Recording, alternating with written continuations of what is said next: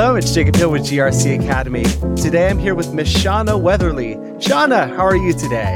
I'm doing great, Jacob. How are you? Doing very well. Thank you so much for coming on. And folks, if you're enjoying the podcast, please take a moment to like, comment, share, subscribe, review, all the things. It really helps me out. Thanks in advance. Shauna, can you tell us about your background and how you got to where you are today? Yeah, well, Jacob, it's a long story, but I'll try to squish 35 years down into a minute or two here. I started with the federal government in 1987 and migrated into the contracting and acquisition world about 5 or 6 years in. I've worked for several agencies, DoD, the FAA, and GSA over my 35-year career. I retired in December last year and decided that I still wanted to have some fun in the federal acquisition space, so I started a business, Federal Subcontract Solutions, or FedSubK, so that I could help small businesses as they're learning and creating a presence in the federal marketplace. Thank you for your service, first of all, and congratulations on the retirement and picking up again with FedSubK. That's amazing.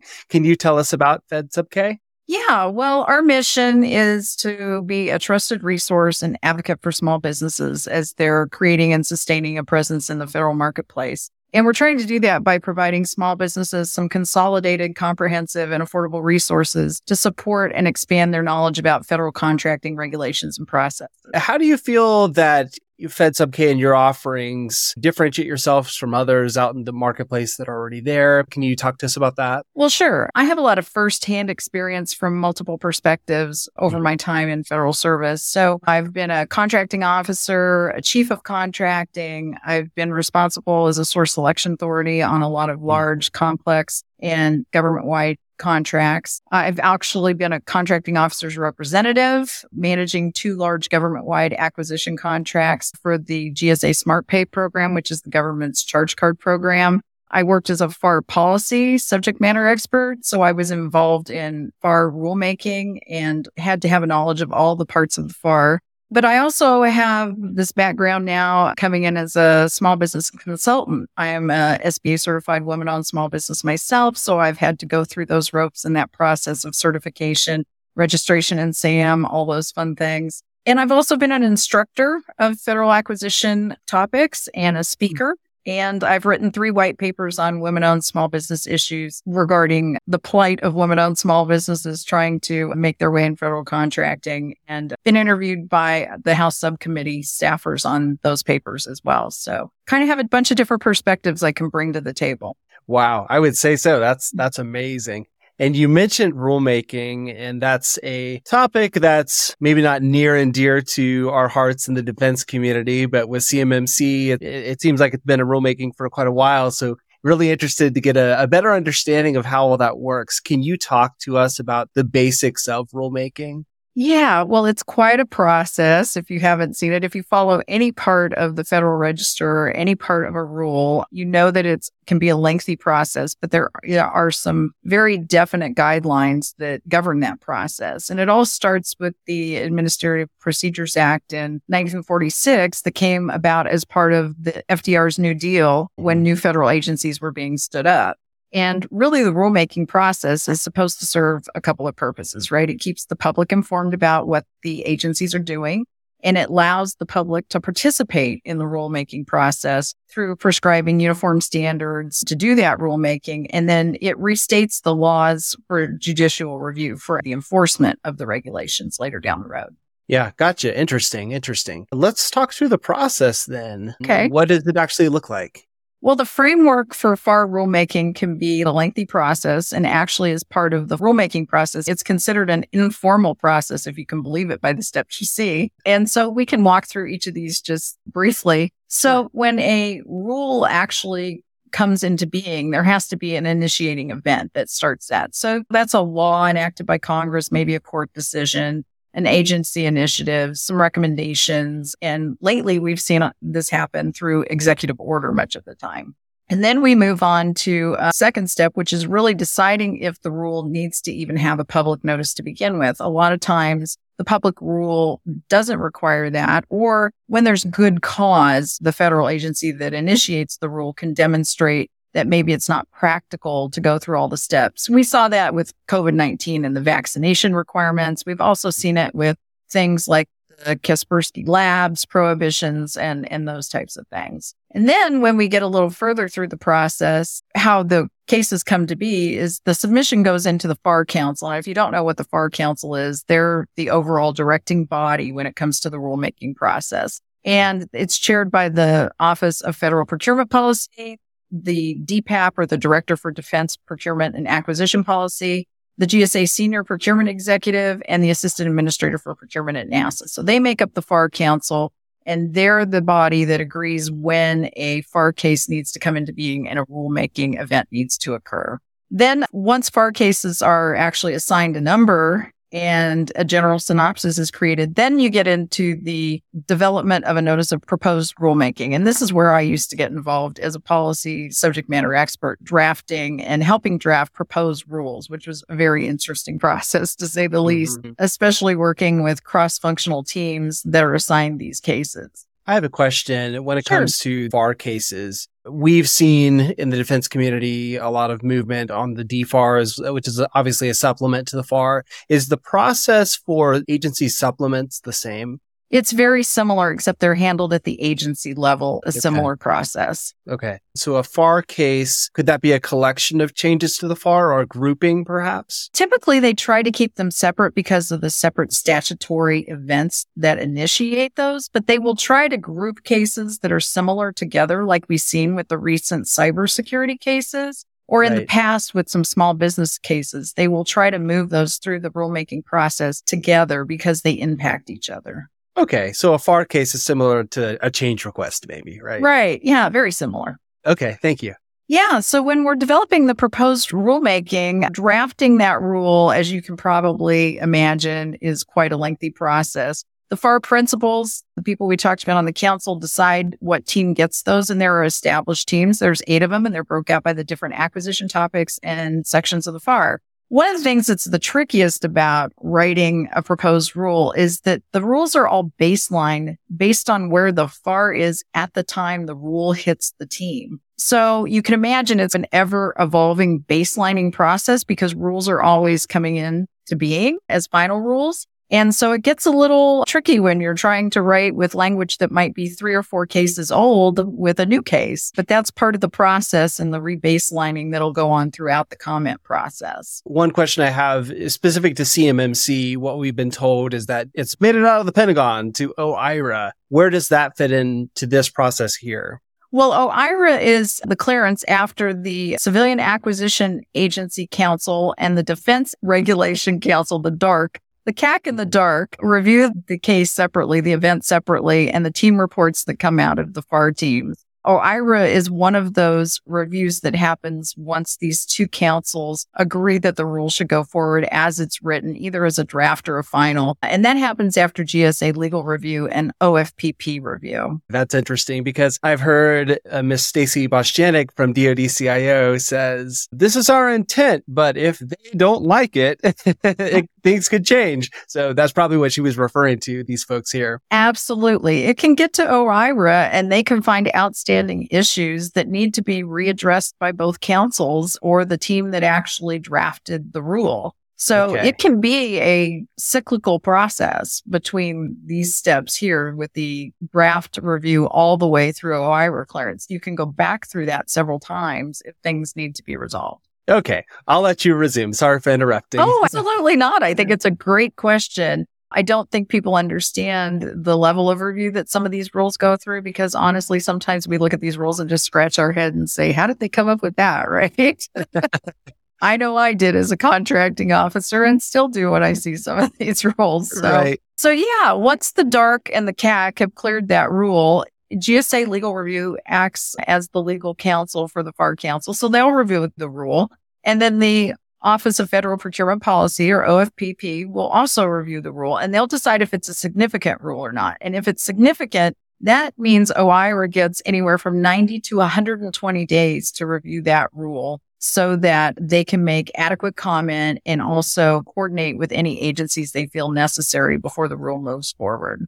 I was one of those people that got involved at the OIRA stage several times because I worked in the GSA integrated award environment, which is all things SAM.gov. And when those rules would come through, we would be asked by OIRA, is this something that can be implemented in the system? How would this be implemented in the system? How fast can we get it implemented in the system so that they could decide the timeline for effective dates for the rule? And then when that happens, really it all goes to the FAR Secretariat once everybody makes their decisions and agrees for public notice. And that's where you see this published in the Federal Register and available for the public to actually submit comments and input on a rule. One of the things I think that's been interesting lately when we see things published in the FAR and the Federal Register on new rules is that the CAC is now starting to ask people to weigh in on the regulatory impact analysis, which is what is the impact of small businesses? What is the burden that small businesses and other businesses take on with the change in the rule? And it's really nice to see that they're asking for that input now because the assumptions, quite frankly, can be off. The government doesn't always know what it really takes private industry to enact some of these rules.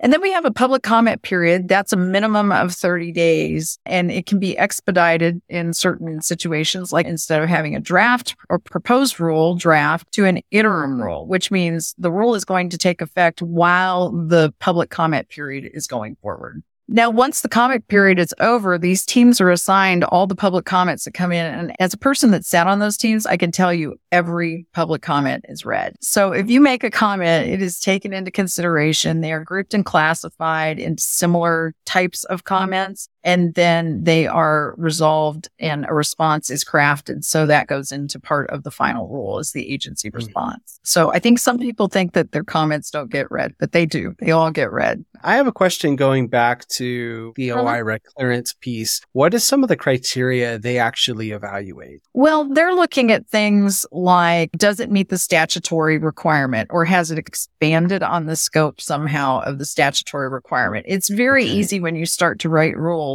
to start to stretch outside of that scope sometimes. And you do have to maintain a very clear parameter on the scope of the statutory implementation. Okay, thank you.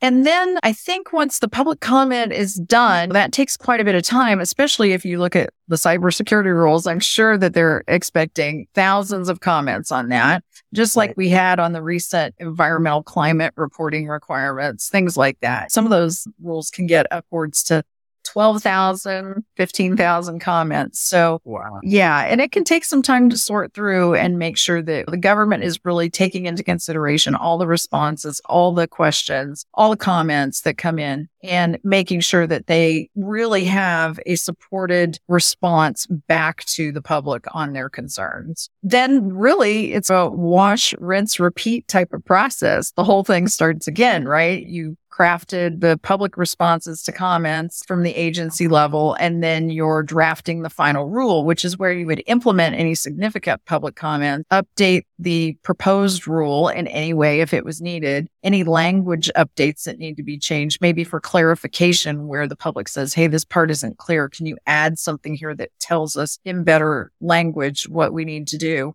And then they set the effective date for the final rule based on that. You go through all the same team reports, all the same CAC and DARC briefings, and all the same reviews in terms of GSA legal, OFPP review, and OIRA review again. And then the last part is it gets set to the FAR Secretariat again, where the effective dates are double checked. All the FAR baselining that I talked about that can get a little bit tricky as to how many rules have come out since this rule has been in the works gets massaged and taken care of. And there's just last minute checks to make sure that everything is above board. That usually takes about a month and a half, depending on what's in the pipeline at that point. And then usually there is a notification to the public that a rule is going to be put in the Federal Register as a final rule the day before the rule actually publishes. How would this process change if we're looking at an interim rule? Because that's one of the considerations for CMMC. If it's probably going to be a proposed rule, maybe. But it could be. Yeah, I mean, it could be interim final. So how would that change this process? Right. Well, instead of where you're drafting the proposed rule, you'd be drafting the interim rule. And the interim rule then, once it is published for public comment, the interim rule becomes effective. And while it is effective, the public comment period occurs. And the rule is continued to be implemented at the agency level for acquisition. And there could be some changes that the final rule would implement from public comment. Typically, they won't go to interim rule immediately unless they're pretty sure the final rule will be similar or same. But sometimes they're trying to make sure that they get things implemented faster, right? Minimum wage was an interim rule, some things like that needed to be addressed for a variety of reasons, either an administration priority or something to help the economy, things like that. Let's say we get a proposed rule. How would you coach people to provide effective feedback to the government on the CMMC? Well, I think one of the things that's really important is to make sure when you're making comments, you're making specific comments about specific areas of the rule, especially if it adds burden or cost or scope to what you're already doing, and cite examples if you can. I think that's really important. While general comments about maybe we're not happy with this rule or this is making it harder for us to do business, those are comments that really, when it comes to the rulemaking process, are a difficult time to have any impactful outcome on. So I think it's really important to be specific and quantify anything you can. Where can we find these FAR and DFARS cases? Well, there's several places. The FAR and DFARS has an open case report that they issue every Friday afternoon. And all you have to do is really Google FAR open case report or DFARS open case report, and it will pop up.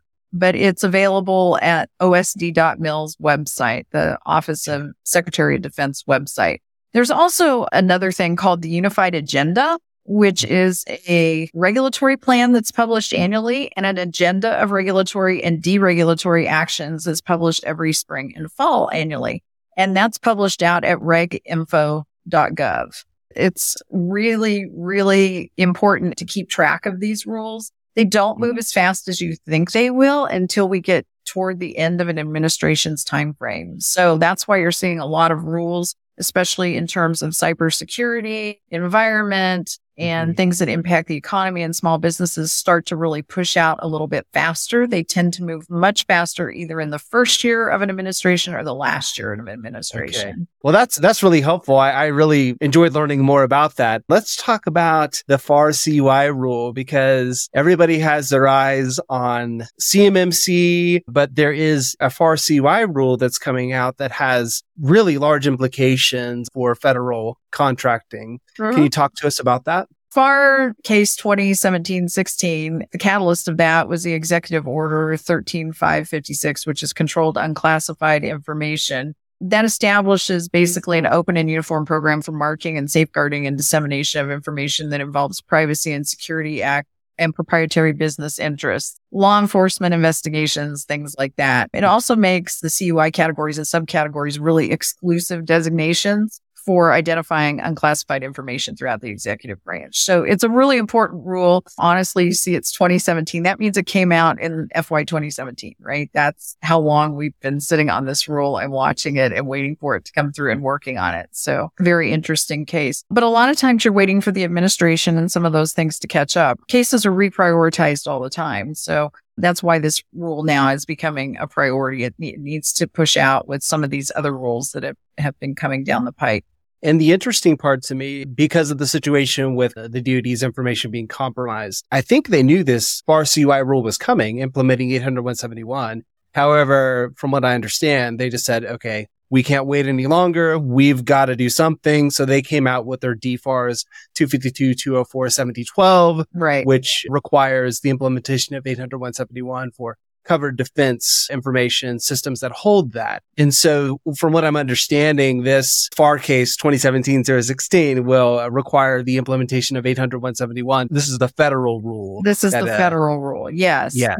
And I will tell you, as a government employee, last year, we started having mandatory training about CUI in preparation for all of this coming down. Interesting. So where do you think we are with this rule? Yeah, I sat in on the working group for this rule as it was one of the prioritized rules at the time. I was sitting as a CAC advisor. I checked the FAR open case report today, actually, just to make sure I knew where it was still sitting, because it's hard to tell. They stop and go all the time. But right now, they're resolving open issues that OIRA found. And that review's been going on since early August. So that's where the rule sits right now. I Right. can tell you that based on what we know of how FAR is organized and what the executive order said, that there are some FAR areas that are most likely to be impacted. And I think anybody reading those and who's familiar with the FAR would know. So right now, like in FAR definitions, there's nothing there for CUI or things surrounding it, right? What is an incident? What is the registry? What is PII? What's a breach? None of that is in FAR right now.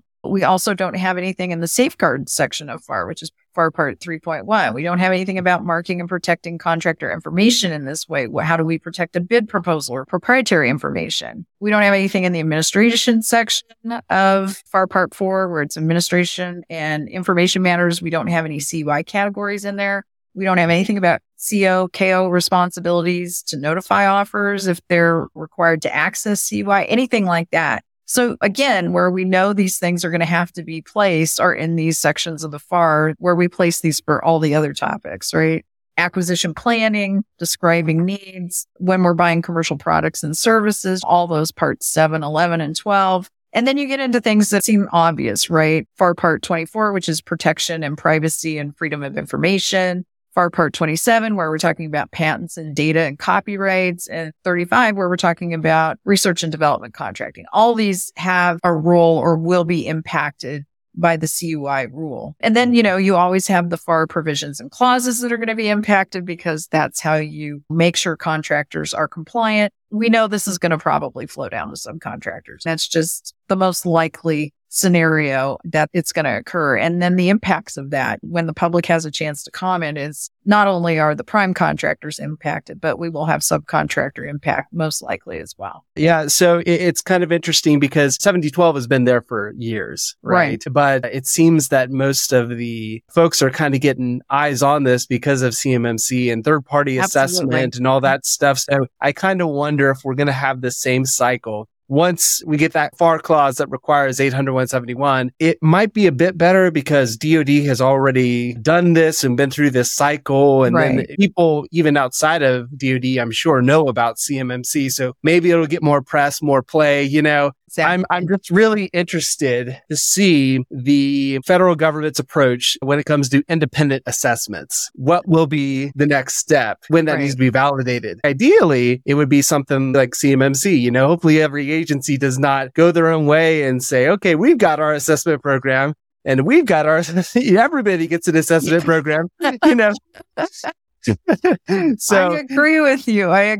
100%. And I was working on the government-wide contract where it changed from the government doing the assessment to third parties assessors doing the assessment. So it was quite a change when we started on one road and then had to switch to another. I'm with you. I think there needs to be some definite consistency there. Yes. Thank you. Anything else you want to add on that piece? No, I don't think so. I think you've said it, right? This doesn't mean that the agencies aren't really working to these requirements or trying to hold these contractors accountable where they can with some of the NIST and FSMA and things that are out there already in place. There's really no contractual teeth that we have yet unless those requirements are written into scopes of work or data item descriptions like DoD uses, things like that. So that's really, where the rulemaking part is really going to solidify that and make this concrete. Fascinating. All right. Well, we have 2 additional FAR cases that came out that are cybersecurity related and definitely have an impact to small business. Can you talk to us about those? Those 2 cybersecurity requirements were published on October 3rd. And they do have far-reaching financial and administrative impact to existing and future contractors, particularly small businesses. So the first one was FAR Case 2021-17, which is cyber threat and incident reporting and information sharing. And it was a 72-page rule that partially implements Executive Order 14028, which was improving the nation's cybersecurity,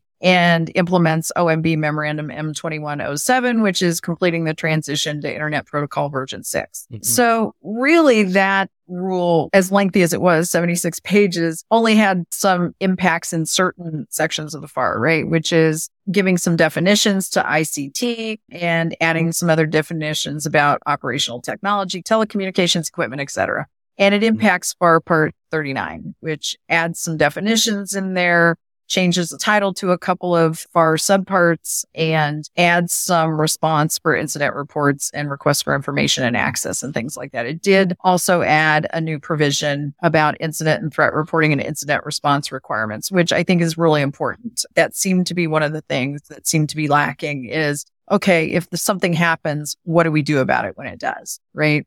Gotcha. And I have one question on that. DFAR 7012 also has incident reporting requirements. Is there any point that the agencies look at deregulation or anything like that to make it easier on industry? Yeah, I think they do. I think a lot of that has to do with the training of the contracting officers themselves and the project managers that have these requirements, right? So a FAR clause will go in, and a supplemental clause like the DFARS clause is supposed to actually not expand upon FAR, but actually shrink what FAR requires you to do. Right now, we're kind of working with the opposite of that in the cybersecurity climate, right? With CMMC, DoD is leading the charge, and FAR is playing catch up. So I think we'll see some shifting going on once the FAR rules are out there and come into play, and then DFARS may back off a little bit.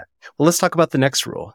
Yeah. So the next rule is FAR 2021-19 case, which is standardizing cybersecurity requirements for unclassified federal information systems. That was the big daddy rule here, the 115-page proposed rule. And that partially implements, again, the same executive order and also the Internet of Things Cybersecurity Improvement Act of 2020, certain sections of that, Section 7 in particular. And basically what this rule is doing is standardizing the language and minimum cybersecurity standards across government, which are basically derived from the Department of Homeland Security, Cybersecurity and Infrastructure Security Agency, or CISA, in an effort to really protect and secure cloud-based premises. And then the Federal Information System, or FIS, used or operated by an agency or by a contractor or by any other organization on behalf of an agency. I really think this one is going to have the biggest impact to small businesses, quite frankly. It's adding new FAR subparts. It's, again, talking about prohibited devices, defining federal information systems and boundaries and scopes of those.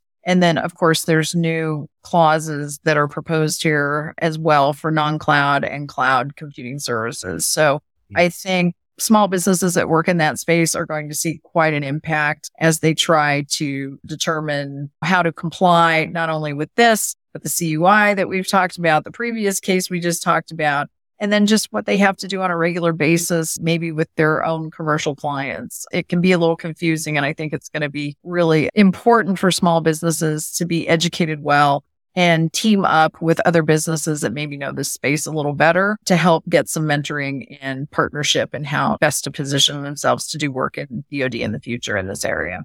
Well, that's fascinating. And this whole conversation, I've just enjoyed so much. I really appreciate you coming on. Any last thoughts that you'd like to add?